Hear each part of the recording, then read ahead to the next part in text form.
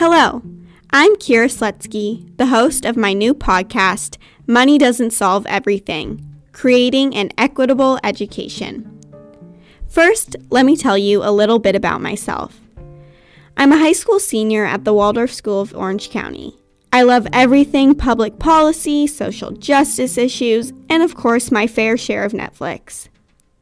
In my intro episode, I want to go over 2 key points as well as give you some questions to think about before my first episode. So first, let's go over these 2 ideas. 1, equality versus equity, and 2, school funding. So, equality versus equity. There's a great diagram that describes this very well, but since we can't see, I'm just going to try to verbalize it. So, let's imagine 3 people trying to watch a baseball game over a tall fence. Person 1, let's call him Jacob, can see over it just fine. Person 2, we'll call her Julie, cannot see over it at all because she is quite a bit shorter. And lastly, person 3, Tyler, is in a wheelchair, so he cannot see over the fence either. Equality would be giving these 3 people a box to stand on. This results in Jacob seeing the game from a higher view, Julie still barely seeing over the fence, and Tyler not being able to get onto the box. Equity is when Jacob is given a box to stand on, Julie is given 3 boxes to stand on, and Tyler gets a ramp up to a box, so now all of them can see over the fence to watch the baseball game. So this gives you a little bit into the equality versus equity.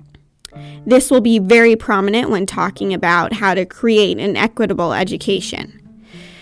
So next, let's talk about school funding. School funding is determined on a very local level, but we can start this conversation with property taxes. So in a higher income area, higher property taxes are paid, which then go to fund the school systems in that area.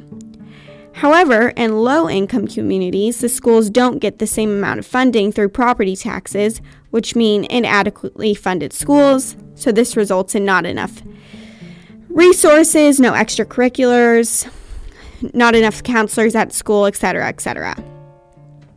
So now that we got those ideas, let me tell you a little about my podcast.